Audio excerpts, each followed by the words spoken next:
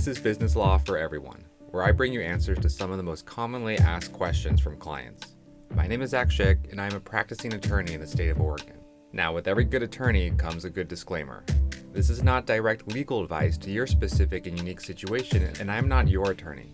Laws and rules change over time and vary by jurisdiction. My goal is to give access to information that people do not have the resources or time to get otherwise. With that, let's get into the episode. All right, episode 1, the LLC. Now, picture two people, each with a rental property. One puts their rental property into an LLC or limited liability company, and the other does not.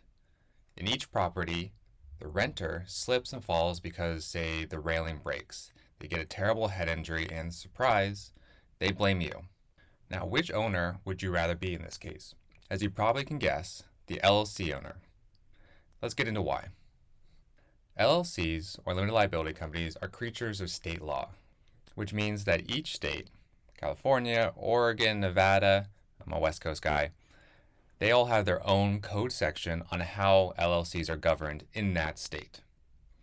They've gotten widely popular in recent days because with LLCs, you get the benefit of two worlds. You get the liability protection that you would in another entity such as a corporation, but you get more favorable tax treatment as you would in a partnership or solely owned business.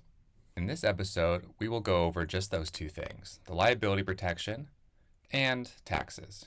Yeah, I said taxes, but trust me, this is important to know as an LLC owner, and it will be less painful than you think. Let's get that out of the way. Let's get the tax portion out of the way first. Now, you may have heard about corporate tax. It is often a debated topic in Congress. What should we tax corporations? And we can ignore that debate because it is a big one and it's not really necessary for this because LLCs are not taxed at the entity level. Now, that doesn't mean that you, as the owner, are not taxed, but there's only one level of tax. In short, a corporation is taxed at the entity level when the corporation itself makes a profit, and if those profits are then distributed to its shareholders or owners, that same money is taxed again. Ouch, I know. But with an LLC, those profits flow directly from the entity to the owner or owners, and the tax bill only comes due once. Okay, that's enough tax talk. Let's go into the liability protection. I often get clients who think liability protection means they can do anything they want with their business. Oh man, is that a scary thought.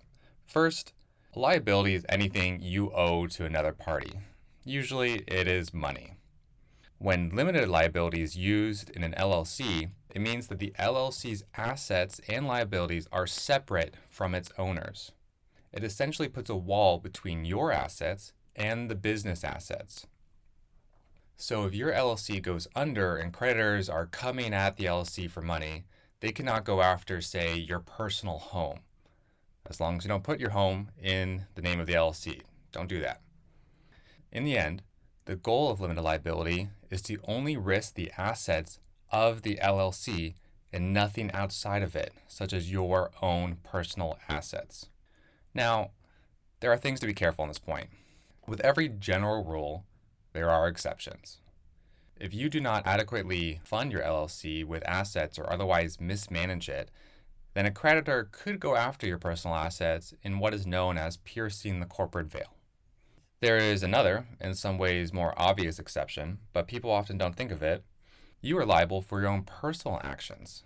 I will give you an extreme example just to get the point across. Say you own a commercial building, rental building, either way. If someone trips on the steps and sues your business for not adequately maintaining the stairs, liability protection will likely stand and the risk is to the assets of the LLC only. However, if you personally go to the building and push that person down the stairs, I'm sorry, but you're out of luck.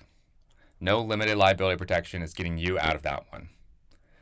In more typical examples, this comes up with medical and other service providers, driving, etc. Okay, short and sweet, that is episode 1. I hope you have a greater understanding on LLCs, but there's much more to come.